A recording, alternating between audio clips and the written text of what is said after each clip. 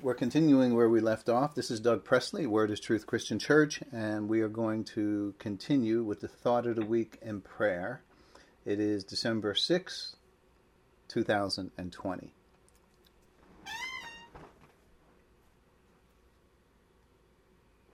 Go right ahead, Bill. Okay, we had the Thought of the Week. Since we are one in Christ, the challenge for us is to learn how to believe in God's reality. Our believers must be manifest in a truth that respects the Father's plan enough to look past our differences to his new reality. It is to take our eyes off of what the world sees and to focus on what is not seen. The Father does not need our plans to make his plans come to pass. His thoughts are not our thoughts. First, if we don't know what God's plan is, we certainly cannot help him accomplish it. We need knowledge first, and then trust is what we need. Dependence and submission are the ways we acknowledge his love, authority, and wisdom. How can the two be one? By the work of God. Our behavior does not make us one in Christ. God did it through the baptism of the Spirit. What we eventually think about what God did cannot change what he did.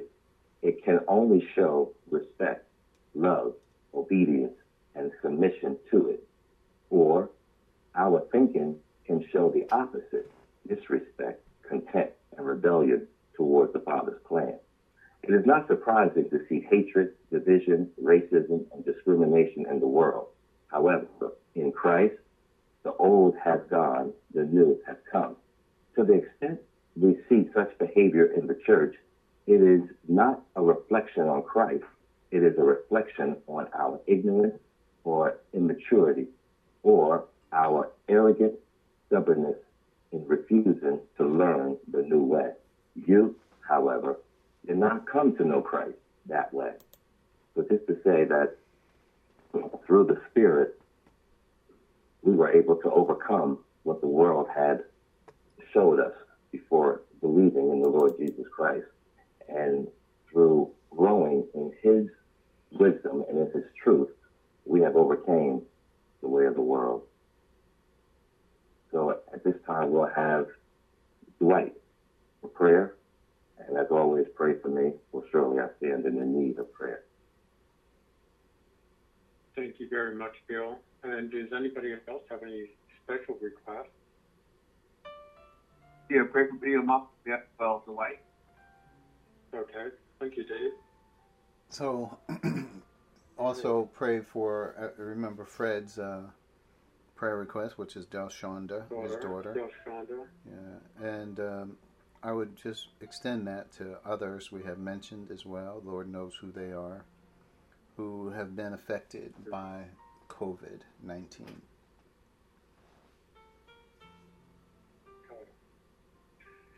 All right, thank you very much. Let us bow our heads before God in prayer. Dear Father in heaven, thank you for this wonderful, exclusive experience to be able to fellowship with you and each other in love and truth. And may the eyes and ears of our hearts be wide open to the fullness of all your eternal plan for the truth, for the church, which is the body of Christ. And I pray specifically for Delshonda, Fred's daughter. Keep her in prayer. And you know the needs that we have, Father. We also pray for all of the victims and patients and family and friends of those suffering from COVID-19. And I'd like to also pray for Word is Truth Church and those people on the call right here and now, and people who will hear this message at another date based on our recordings of it. And may the truth be enlightening and encouraging to them as well. And let us also pray for the church worldwide, the body of Christ around the world, that we are all trying to seek the same thing. We are eager to for one spirit in the bond of peace. And I know it's not your plan to make this world a better place. It is about desiring all people to be saved and come to the full, accurate knowledge of the truth, which is your reality, as Bill said. To let our minds and hearts be focused on you, Father, that our joy may be full, our fellowship true, as we abide in your love. In Christ's name I pray. Amen. Amen. Thank you, Dwight. And thank you, Bill. Appreciate that for taking these important parts of our service. So we're moving forward. I can't believe it's December already. I just really, as I think about this year and all that has happened this year, and here we are in December 6th. So we are on John chapter 15 and verse 12. Short verse, but it's packed with meaning, as the word of God is often. Jesus says, "My command is this: love each other as I have loved you." You should all have notes. Please take a look at those. In your notes, by now, we could clearly say that we are commanded to love one another. It is found in several passages, and I would say that it was clearly on Jesus' mind. Knowing he would soon be leaving, this thought was vital if all his other plans would come to pass. The Father's plan depended on those 11 worried, emotional, and ignorant disciples. At times, they appeared to be fragmented, jealous, and arrogant. But the reality was they were very human in the ways they responded to Christ. They were not especially noble or courageous in their motivation. They had no idea what was in store for them when they heard those selective words, "Follow me." They had no idea about the plan of God for their lives, but the Father did, because he chose them to be in Christ before the world began. That's found in Ephesians 1:4. So with that, hopefully you see the humanity in those disciples. We're not giving them a pass for everything they did or said. But what we're recognizing is that there was a lot placed upon their shoulders by the Father. The fact that Jesus told them, "Follow me," is significant in and of itself. I mean, this is as we go and see the full circle of what was said in John 17. He says, "Those you have given me, I have lost none of them." Where it talks about they have obeyed your word and so forth. We read those scriptures. So it helps us understand the importance the Father placed on those disciples. So let's move forward and look at this verse. Jesus develops it in phrases. "My command is this." So what I did was I looked at the word command. It's often a good way to start. Entole. It's an injunction, that is an authoritative prescription. Prescription means direction here. Commandment, precept. So these are ways that word is used in Scripture. So what we want to do is not associate this with the 10 Commandments. It's not an 11th commandment. This is something completely different, and we will discuss what makes this command unique. So later, Jesus said, "I have much more to say to you, more than you can now bear." So there's much more that they needed to know. And yet, he couldn't tell them all that he had in store for them. So there was, I like what Jesus says, was much more to say. more than you can now handle, bear.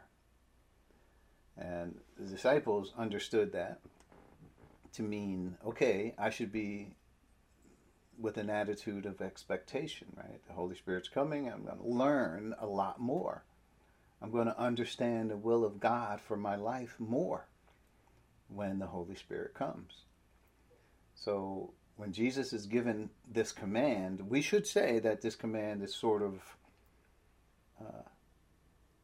helpful to the disciples to get them to a place where they would be able to hear that much more.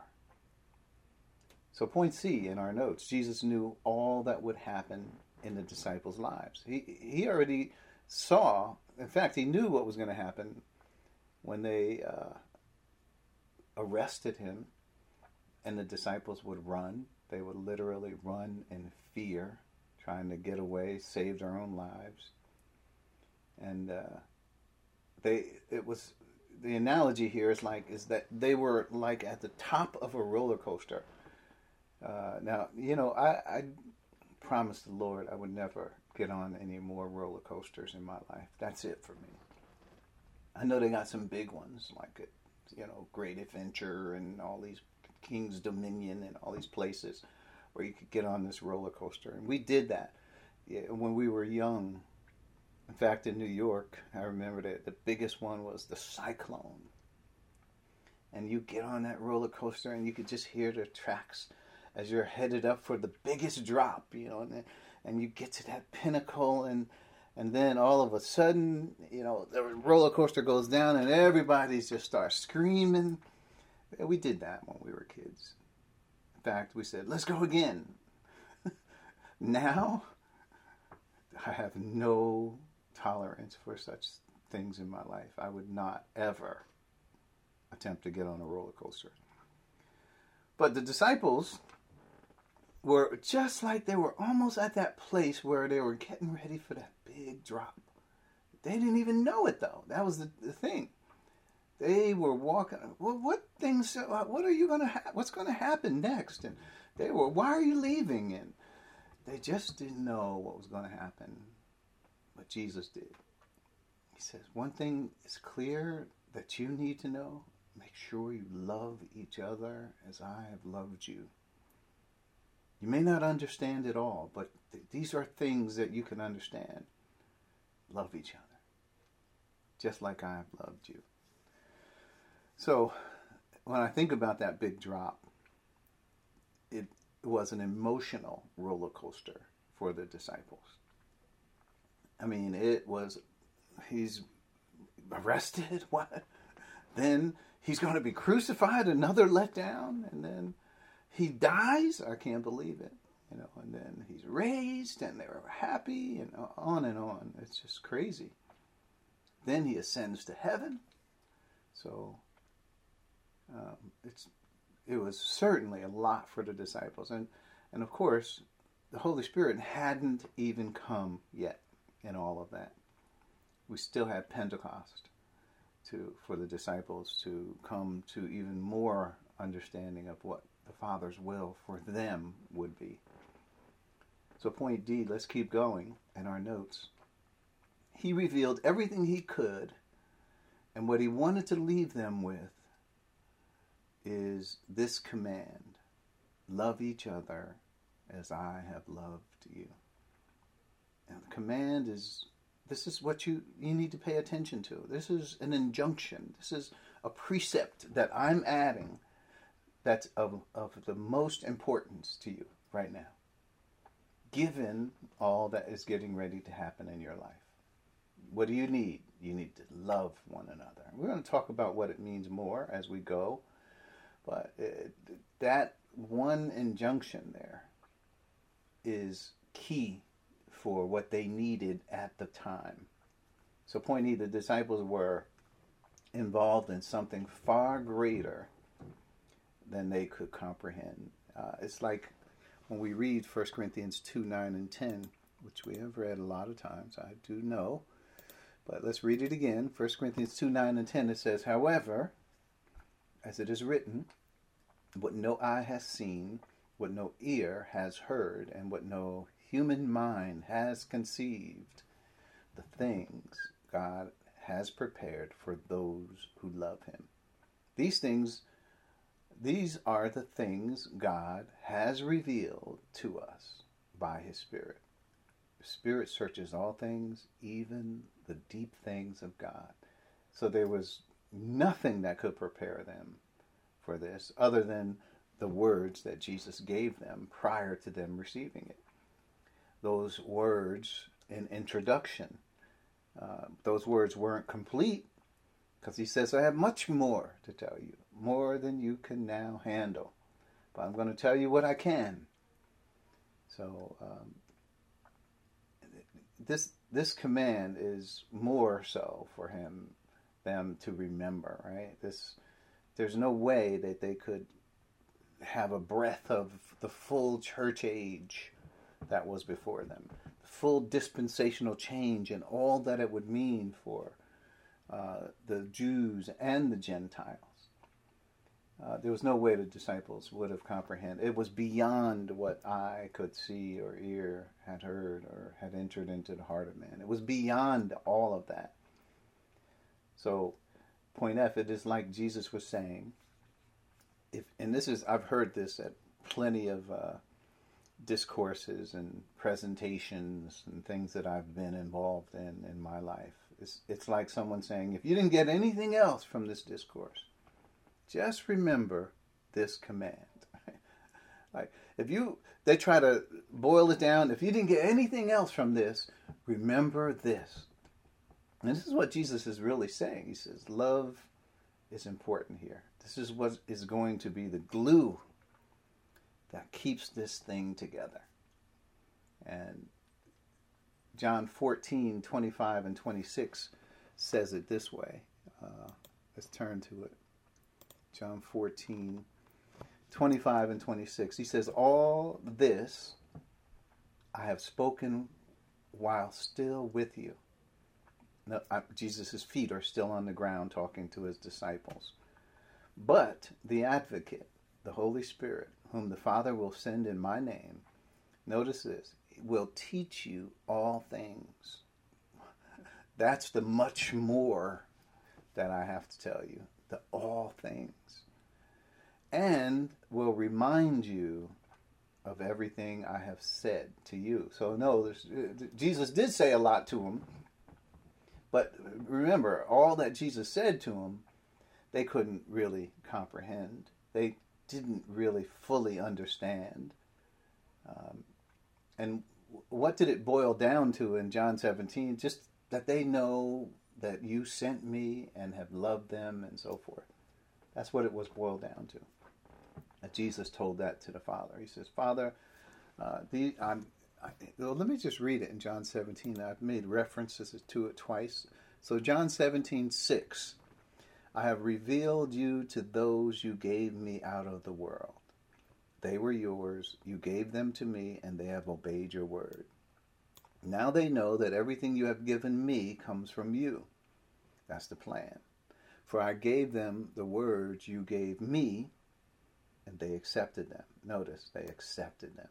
And they knew with certainty, what did they know? That I came from you, and they believed that you sent me. I didn't go into all the detail, and do they know it all? No, they don't. They know enough, though. And Jesus said, when the Spirit comes, he will tell you all things. He will tell you about all things, and he will tell you, and remind you, rather, what I have said to you. They needed not only the reminder, and I think the church needs a reminder.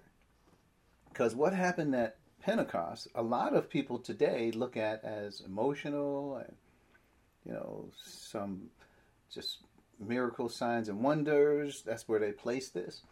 But what they don't do is they don't go back and be reminded of what Jesus said would happen during this critical time for the church, right? The inauguration of the church. Something big is going to happen. And the Holy Spirit will not only focus us on the verses we've been covering in John 13, 14, 15, 16, 17, but he will teach us all things. Right? So we have from Jesus his teaching about it, but we also have the teaching about all things. So this is information that we really do need to focus on. So, like, if you didn't get anything else, Jesus is saying, remember this. This is what you need to keep in mind. All right, let's keep going. We are not, point G, we are not to think of Jesus' command as the Mosaic Law. Well, when I say that, I know people, as soon as they see the word command or commandments, they automatically assume it's the Ten Commandments. But this is something where Jesus is helping the disciples stay together in what they need in order to begin and form this new age that they're going to be leading out as apostles in.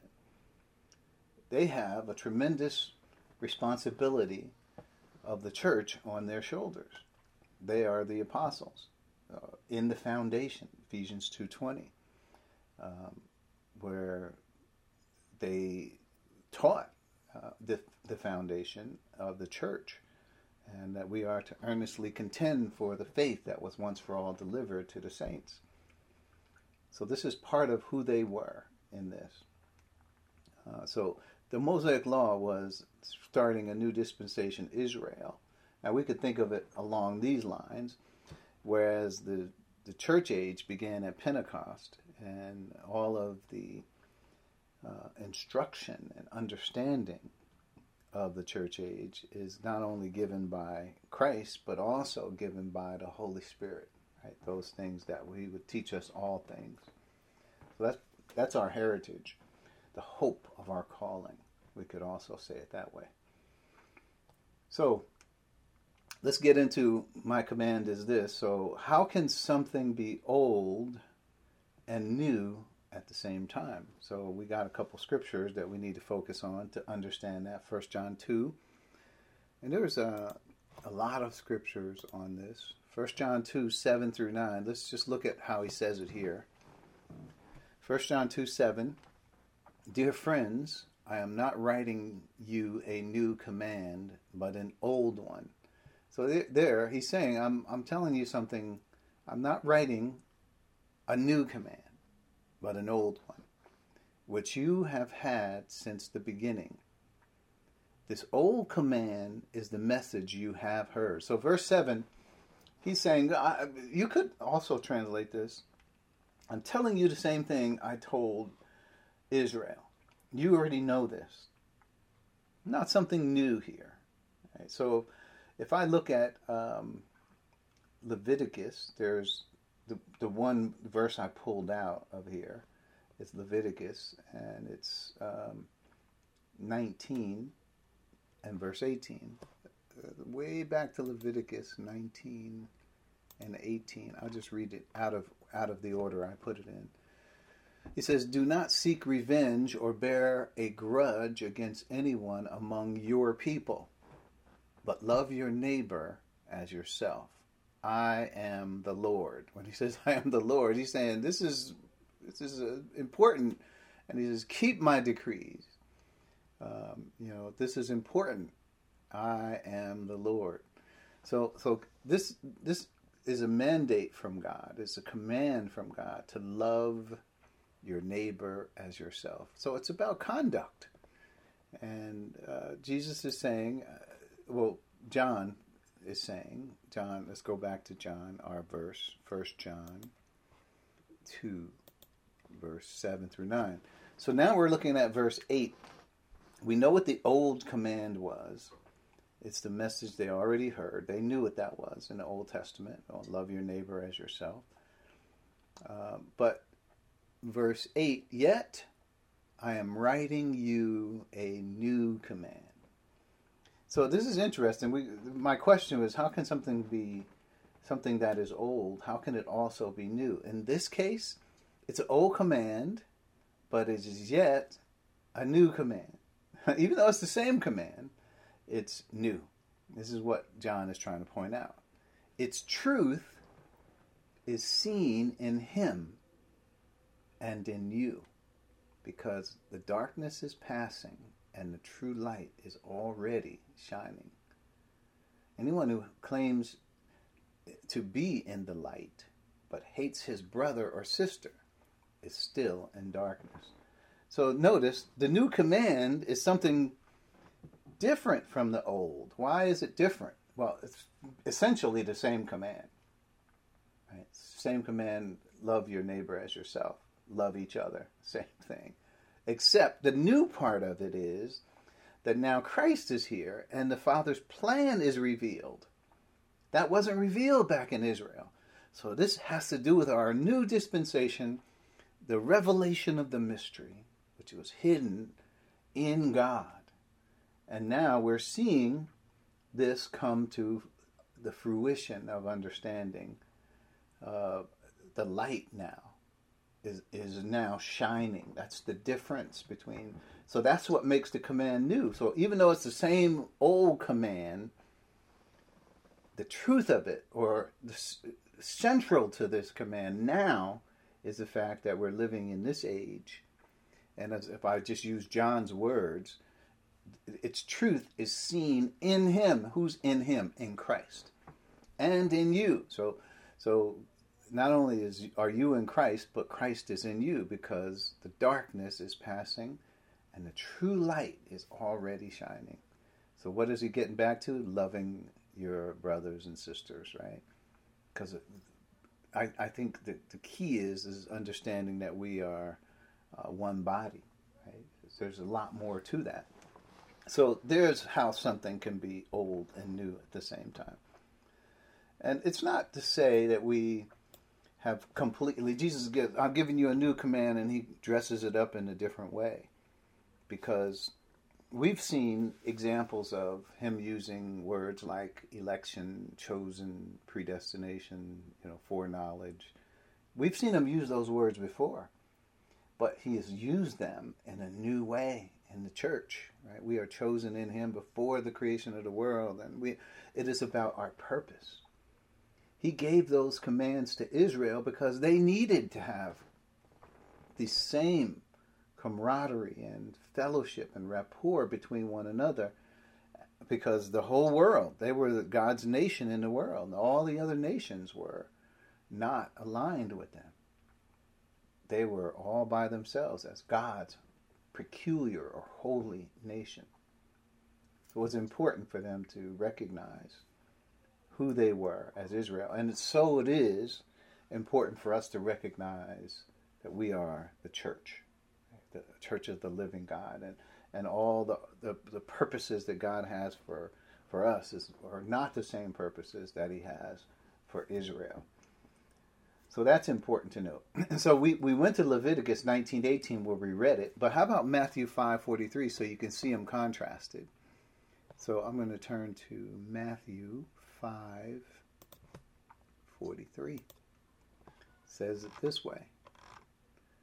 It says, "You have heard that it was said, love your neighbor and hate your enemy." So there it is. Jesus is pointing out, they already know this. Love your neighbor, right? But I tell you, love your enemies and pray for those who persecute you. So Jesus added to that command. And why? Because he knew there was going to be a conflict between Israel and the church. And the church we're not, even though Israel may be enemies, we know that we're not to hate them, right? Because they just like it says in Romans 11, right? The gifts and calling of God are not able to be revoked. God gave them these gifts of foreknowledge, predestination, all of that, election. He chose them, and God will not go back on those things. They are going to be his holy nation even after the church age is done. So his call is irrevocable. There's just literally no way God will turn his back on Israel. He doesn't want us to do it either. We ought to love our enemies as well. So loving one another is important. Even in that verse, you see Jesus is reckoning is harrowing back to the fact that Israel had the same command that we have. Point I, why is this command needed? Why is it needed? So we're trying to think about all the different ways we can think about this command. Why is it needed? So here's some central things about why. And we go back to John for that. John 15. Right in the context, we have these words, 15 through 18. Oh, John 15, 18 through 21. Here it is. If the world hates you, keep in mind that it hated me first.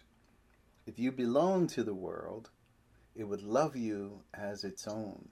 As it is, you do not belong to the world, but I have chosen you out of the world. That is why the world hates you. Remember what I told you. A servant is not greater than his master. If they persecuted me, they will persecute you also. If they obeyed my teaching, they will obey yours also. They will treat you this way because of my name, for they do not know the one who sent me. So there, in these verses, Jesus is kind of telling you why you need to stick together.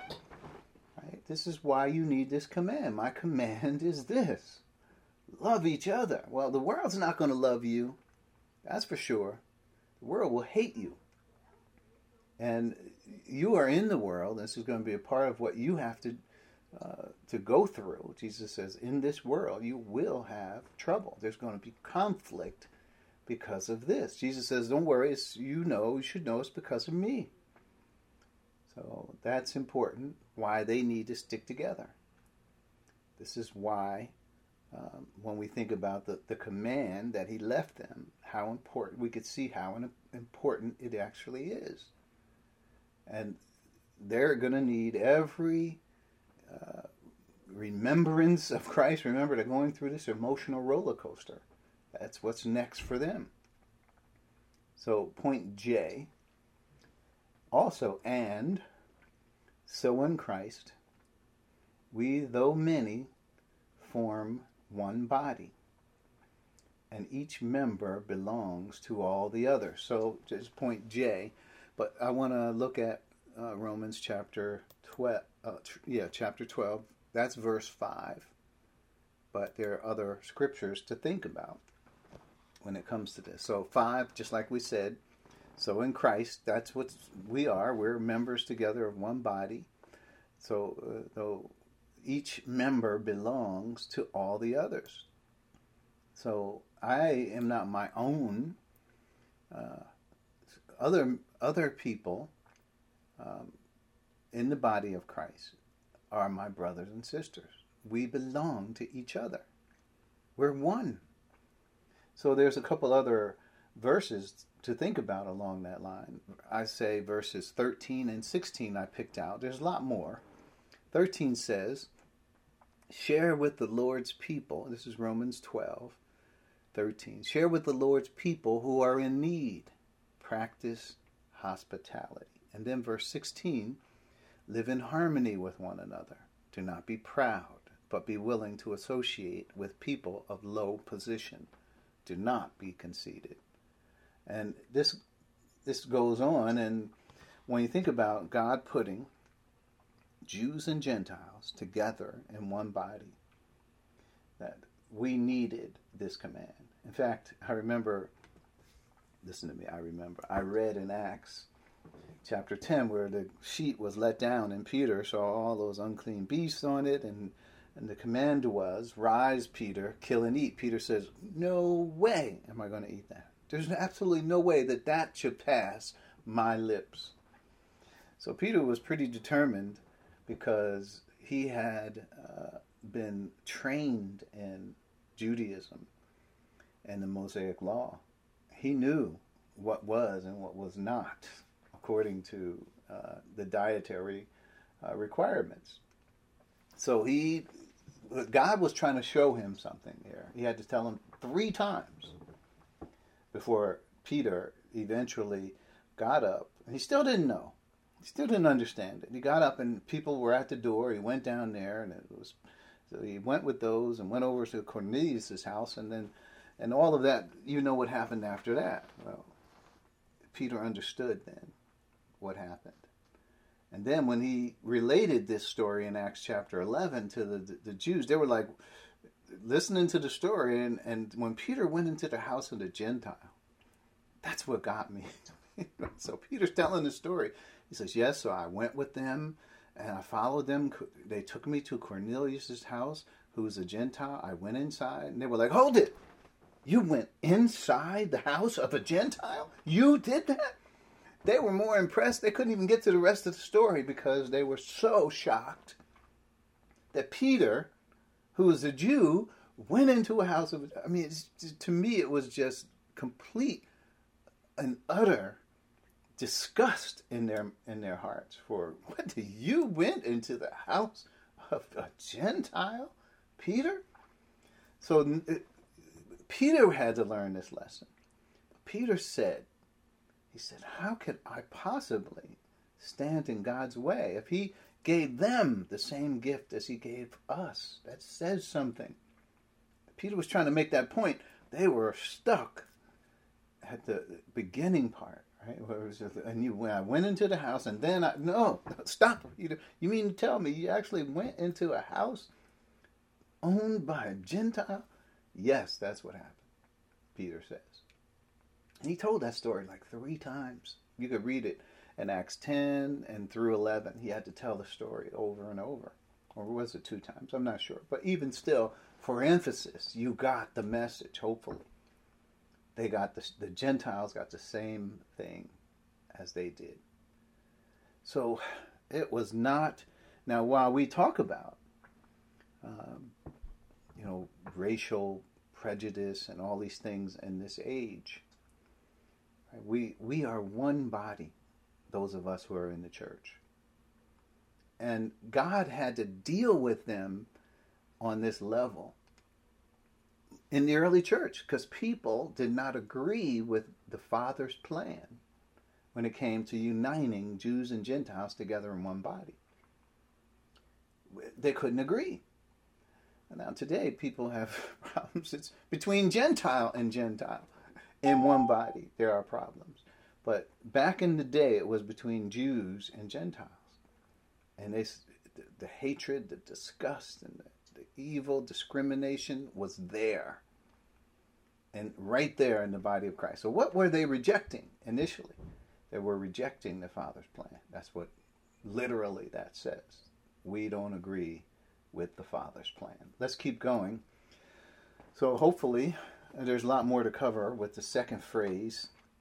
So my command is this: love each other as I have loved you. Let's keep going. So Jesus said, right, here's what I think allows this verse to have understanding, is verse 9.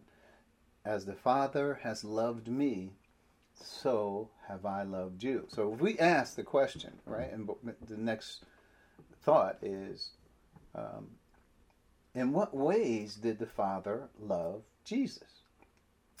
Right? So Jesus is saying, love each other just as I have loved you. Well, and Jesus told us in the previous verse 9, how all that works. He says, as the Father has loved me, so have I loved you. We're going to have to talk about what does that mean, because you could say that it has the exact same thing as Israel. You could say that, but you'd be wrong in saying that, because we have now, as First John has brought out, we have added revelation, a new dispensation. So we have to orient to the times in which we live. If you don't, then you're going to make a mess out of these verses, trying to relate them to the Mosaic Law in some way. So Jesus is pretty clear, as the Father has loved me, so in the same way have I loved you. And we need to understand. So let's ask the question. And first, before we do ask the question, John 13:34 is pretty much the same thing Jesus said, right? If we go to John, first of all, in John 15, that's a quote from verse 9.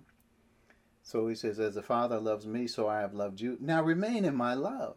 If you keep my commands, you will remain in my love. Here it is. Just as I have kept my Father's commands and remain in his love. So the Father loves the Son, right? And so what does the Son need to do? How does the Son does the Son just glow and say, "Oh, I'm so glad the Father loves me"? No, you know what he says? He understands that love carries with it some responsibility over his life. His love is privilege. It's preferring Christ. He's chosen him. We're going to get to more of that. But also this command is also in John 13, right, 35. And this is what I wanted to point out. 13:35, he said the exact same thing. He says, by this you will know that you are my disciples if you love one another. So there you have love. And then in 15, right, and 17, again, we have the same command. This is my command. Love each other. So, you know what I was going to do? I was going to compile. This is something you can do later.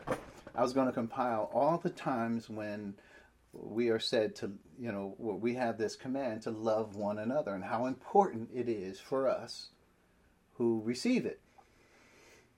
But as I started digging out these verses, and I thought, wow, there's just too many of them. There's really too many of these references, and I would be here for a long time. So you know what I thought? I said, rather than me giving all the references, how about you search it out? This will be something you can search it out. Now you know what direction Christ is going here and what he means, so it will be rewarding for you to see these things for yourself. So let's look at it. So we must ask, in what ways did the Father love Jesus? So, because if we learn what ways the Father loved Jesus, Christ says, that's the same way I'm loving you. In that way, I'm loving you. So we could learn it. So here it is. First, I broke it down into two thoughts. One is he audibly said he loved Christ. That's the first thought. Now, these verses, I'm going to go through them quick. Matthew 3:17, and we're going to read them. It says, a voice from heaven said, "This is my Son, whom I love. With him I am well pleased." Now, this is at Jesus' baptism. Right? So after he's baptized, right, he comes up out of the water, and then it says, and the dove came down, and he saw the Spirit of God descending like a dove and alighting on him. And then a voice from heaven, this is the Father. This is my Son, whom I love. Remember, this is, as the way the Father loves me is the same way I'm going to love you. And I want you to love one another, just as I loved you. This is how this all works. We want to make sure we understand that. So Matthew 3:17, we see Jesus' baptism. The Father says he loves him. There it is. 17:5. We go to Matthew 17:5. What does that say? It says, while he was still speaking, a bright cloud covered them. A voice from the cloud said, "This is my Son, whom I love. With him I am well pleased." And he adds, listen to him. Listen to him. Now, the disciples heard this. They fell face down on the ground and were terrified. I could go on. This is a great story, but for the sake of time, we won't cover all those details. But then, what about Luke 3:22? Let's go there. Luke 3:22. So it says, and the Holy Spirit descended on him in bodily form like a dove, and a voice came from heaven, "You are my Son, I love whom I am well pleased." I think I already captured the thought of that. All right. So just, and there are other examples where you could see that the Father loves the Son. That's important, right? What, Christ know that the Father loved him? Yes, he did. We'll get to this. So the second thought of, when we say how, in what ways did the Father love Jesus, let's look at what else it means. It means other things. So loving the Son also means choosing him for service.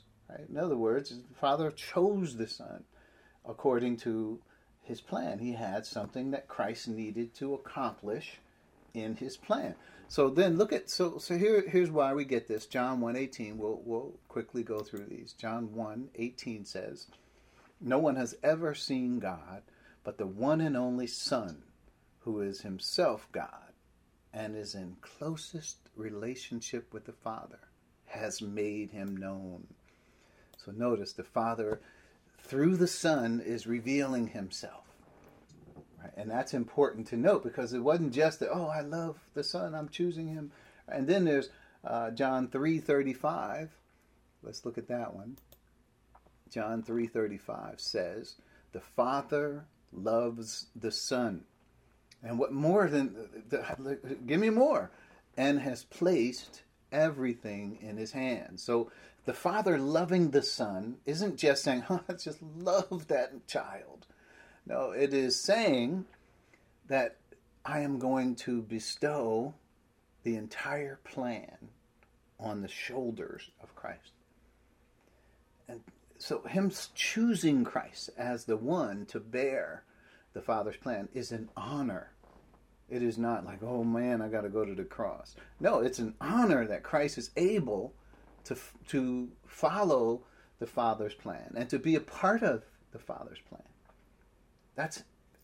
He's seeing this as a high honor. Father loves the Son and has placed everything in his hands. What about John 5:20 through 23? What does that add?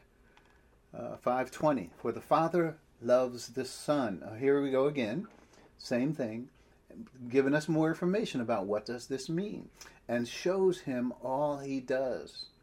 Yes, and he will show him even greater works than these, so that you will be amazed. For just as the Father raises the dead and gives them life, even so the Son gives life to whom he is pleased to give it. Moreover, the Father judges no one, but has entrusted all judgment to the Son. And that all may honor the Son just as they honor the Father. Whoever does not honor the Son does not honor the Father who sent him." Wow, I could say this verse is huge. That all may honor the Son just as they honor the Father? That's the same as they honor the Father. You know who the Father is? Do you recognize that Jesus is literally saying this? That all may honor the Son in the same way they honor the Father. That's deep. We'll let that verse speak for itself. That's what we can do. Well, we'll talk about it more as we can, but as time permitting, hopefully we do get back to what the implications of that verse mean. So then there's John 17, verse 24. Let's look at that one. It says, "Father," this is Jesus in his priestly prayer, "Father, I want those you have given me to be with me where I am, and to see my glory. The glory you have given me," now get this, "because you loved me before the creation of the world." So, the Father loved Christ before the creation of the world. That's the universe, right? When he created the universe, he created planet Earth and also planet Earth. So the Father loved Christ. So this is, whenever we have reference to anything that happened before the universe was created, it always refers to the plan that God had for the church. And this is part of it. Right? This is part of the plan. And we don't have reference. And so God, before he created the heavens and the earth, he did this or he did that. No, everything we have with reference to that period of time has to do with the Father's eternal purpose. That's what's given to us. Now, is there more? Probably so. But every reference that we see before time began, before the world began, before you created all things, right, is a reference to the plan. Just keep that in mind.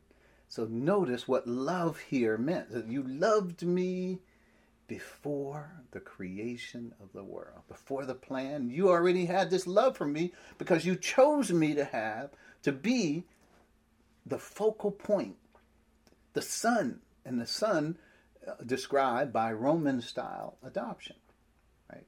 It's not just, okay, I need a son. No, it means it's the biggest transfer of power that there is. Like it says, all things that the Father has been committed to me. And that's what we are to understand when it comes to this. That's what's important. And then 2 Peter 1:17. Well, there's so much in these verses. 2 Peter 1 and verse 17. Peter says, he received honor and glory from God. And this is again about the Mount of Transfiguration. Right? So this is where Peter says Christ received honor and glory from God the Father. When the voice came to him from the majestic glory saying, "This is my Son, whom I love. With him I am well pleased." So what we see is that is Christ receiving honor and glory. We also know it's about the Father, if we were to say it another way, loving Christ.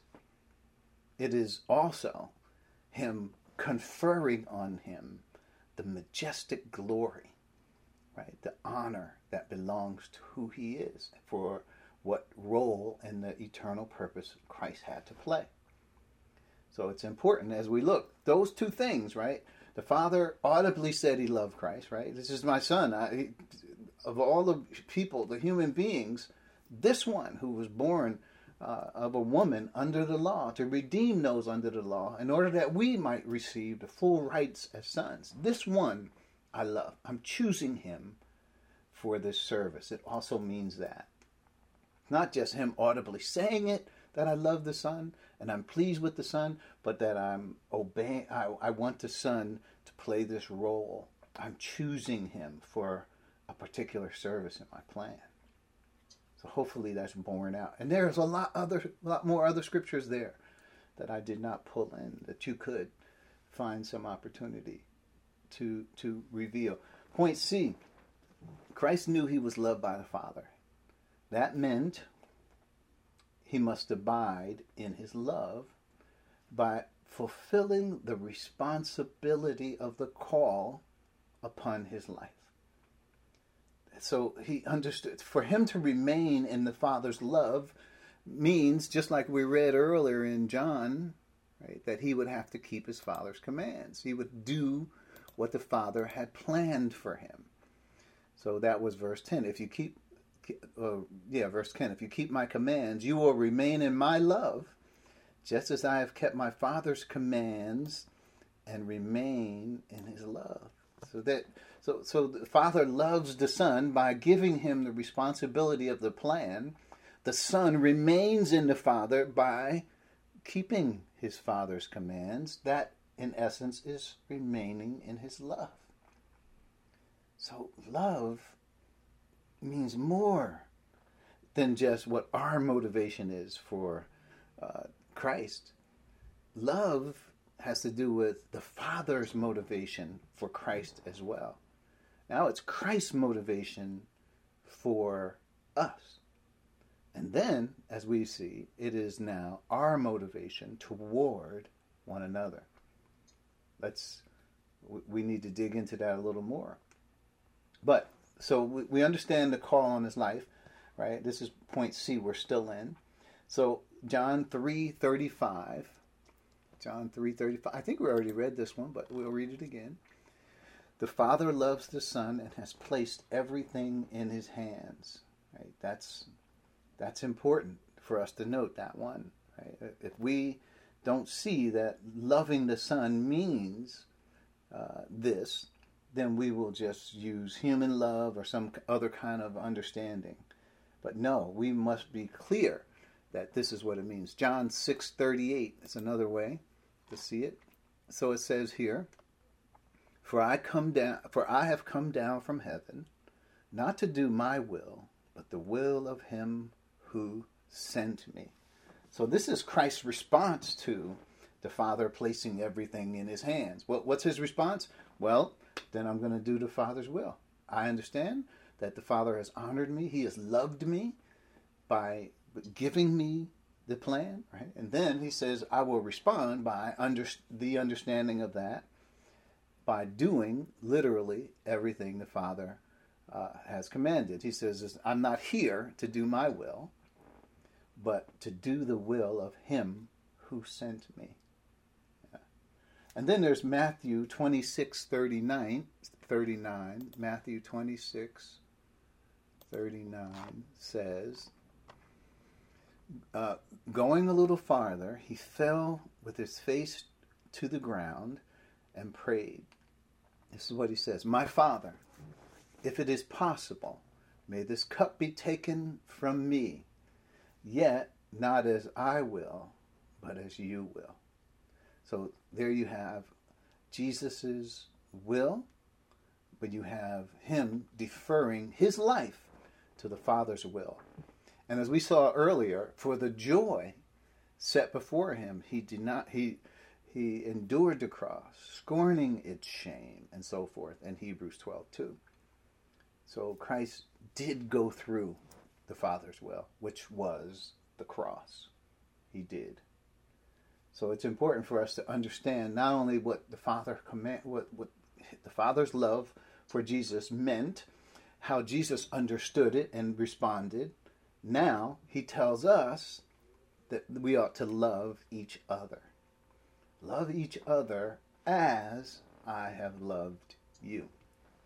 So to love each other first means, we're nearing the end of this thought, so let's see if we can wrap this up. Love each other first means that they were to stay together. That was important. They could not fragment. They could not be fearful and, run away from each other. And remember, they were getting ready to go through one of the toughest times, the death, burial, resurrection, ascension, session, and Pentecost.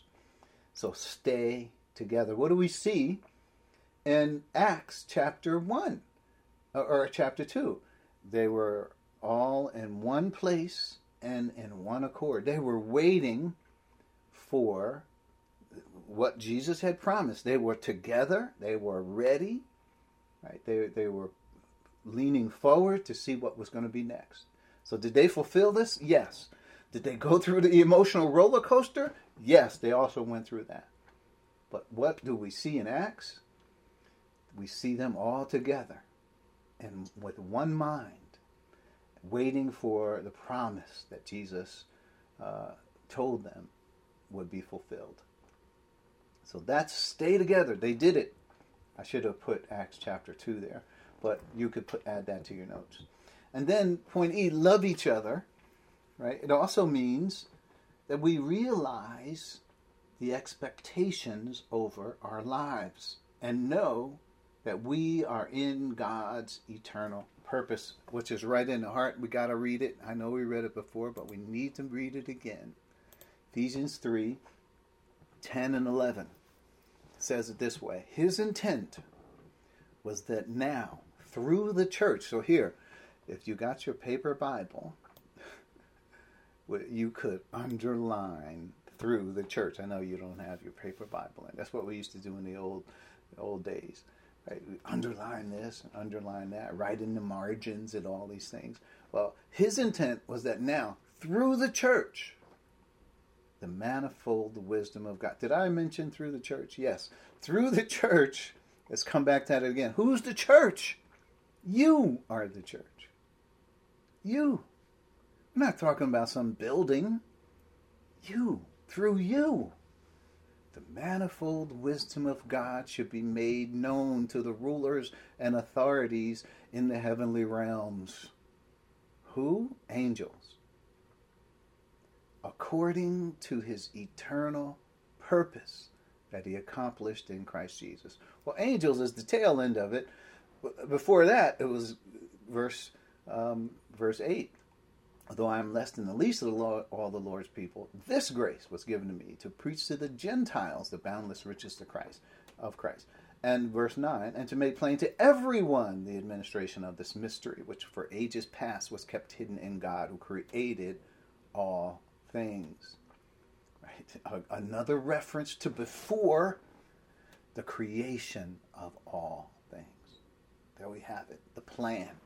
His intent was that now, through the church, right, the manifold wisdom is the eternal purpose of God, multifaceted. I love those words because they're so bountiful with the purpose of God. So let's look at, I know we're running out of time here, so just think about that. That's what loving each other means. That means that I recognize that you are also a part of that. I'm a part of it. You are. All of those who are believers in Christ in this age are a part of that. We're the church. So point F, love each other. We should then be devoted, committed to one another, prefer one another, serving one another, function together as one body. That's how we should be. And on this, we are his body. So that's the first scripture, is Ephesians 1:23. It talks about the church, which is his body, the fullness of him, who fills everything in every way. That's who we are in the world today. Then there's 1 Peter 4:8-11. 1 Peter 4:8-11. He says, above all, love each other deeply. Very same command Christ said. But let's look at how Peter deals with this. Above all, love each other deeply, because love covers a multitude of sins. We are certainly not perfect. So, but the love that we have is what it refers to as our devotion, our commitment. We don't look at the faults of others, and that's the reason why we love them. We understand an overriding principle of the love that we have for each other, and it is God's eternal purpose. That's why. Because these are members of one body. They belong to us. He that is strong ought to bear the infirmities of the weak and not to please ourselves. Right? So there are other scriptures that say basically this thought. Let's keep going. Covers a multitude of sins. Offer hospitality to one another without grumbling. Each of you should use whatever gift you have received to serve others as faithful stewards of God's grace in its various forms. If anyone speaks, they should do so as one who speaks the very words of God. If anyone serves, they should do so in the strength God provides, so that in all things God may be praised through Jesus Christ. To him be glory and power forever and ever. Amen. So that's, and then Romans 12:5, which we already read, about the fact that we are members together of one another. We belong to each other. We are one. So point G is a quote from Ephesians 4. Let's read it. It says, be completely humble and gentle. Be patient, bearing with one another in love, making every effort to keep the unity of the Spirit and the bond of peace. So notice what love is like. What does it look like among each other? What does it mean to love each other? Well, we should be completely humble and gentle toward one another. And remember, this is what was not going on in the early church, because there were Jews and Gentiles together in one body, and what did that cause? People rejecting the Father's plan, hating, grumbling, complaining, all kinds of prejudice, and it was terrible. So what was loving one another look like? What did that look like? Here we see it. Be completely humble. Make every effort to keep the unity of the Spirit and the bond of peace. That's Ephesians 4:2-3. But also 29-32 is further instruction on what it means to love one another. It's not just, okay, whatever I think it means. Listen to this, 29-32, and there's more I could read. We just don't have the time. Do not let any unwholesome talk come out of your mouths, but only what is helpful for building others up according to their needs, that it may benefit those who listen. And do not grieve the Holy Spirit of God, with whom you were sealed for the day of redemption. We have the same inheritance. Get rid of all bitterness, rage, and anger, brawling. And brawling is fighting. And slander, along with every form of malice. That's the wanting to hurt someone. Be kind and compassionate to one another, forgiving each other, just as in Christ God forgave you. So more information about who we are and what we need to be when it comes to loving one another in the same way that we were loved. So, and then the last point here, the body, well, it's not the last point, but it's the body metaphor insights. And there's only a few scriptures. I will read them. 1 Corinthians 12. So you can read the whole chapter, but as it relates to what we're talking about, let's just highlight a few verses. 12:7 says, now, to each one, the manifestation of the Spirit is given, notice, for the common good. That's 12:7.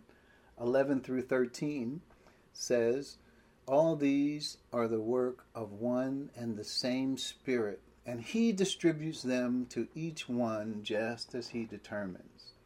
Just as a body, though one, has many parts, but all of its parts form one body, so it is with Christ. For we were all baptized by one Spirit, so as to form one body, whether Jews or Gentiles, slave or free. And we were all given the one Spirit to drink. Even so, the body is not made up of one part, but many. So that's something we have to keep in mind. And then 18 through 20, but in fact, God has placed the parts in the body, each one of them, just as He wanted them to be. So don't look at the parts that are in the body. Don't look down upon them. If they were all one part, where would the body be? Where would the body be? Verse 20. As it is, there are many parts, but one body. This is who we are in this world. That's what it looks like. Difference. Diversity. And then 25 through 27. So that there should be no division in the body, but that its parts should have equal concern for each other. If one part suffers, every part suffers with it. If one part is honored, every part rejoices with it. Now you are the body of Christ, and each one of you is a part of it. So it helps us understand what our role is. So if we understand what our role is, just like Christ understood what His role is, we can abide in that love of Christ. We can abide in Him. And this is the role that God has called us to be in this world, the body of Christ, which is huge. Last verse, and this is 1 John 5:19. It says, we know that we are children of God, and the whole world is under the control of the evil one. This reminds me of those verses in John 15 that we read. Right? We're at the end where Jesus says, if they hated you, then you know this is why. It's because of my name that the world hates you, and so forth. He says the whole world is under the control of the evil one. So while you may befriend people in the world and you may fellowship with them in some way, they are not your brothers and sisters. The only brothers and sisters you have are those who have been born again in this age, who are born of the Father, born of the Spirit. So there's another way to say it, bad English as it may be. We are all we got. That's it.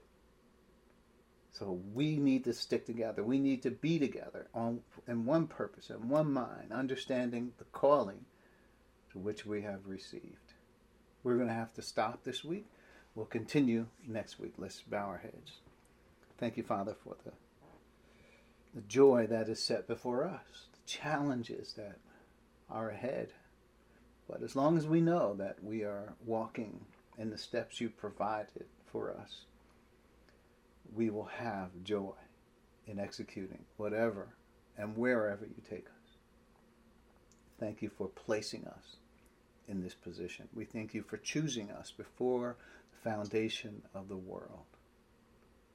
Thank you for this glorious plan and our role in it. Father, all we want to do is fulfill your purposes. We love your plan. All of this we pray as we are here in the world, on the battlefield, in Christ. It is in his name we pray. Amen. Amen. Amen. Amen.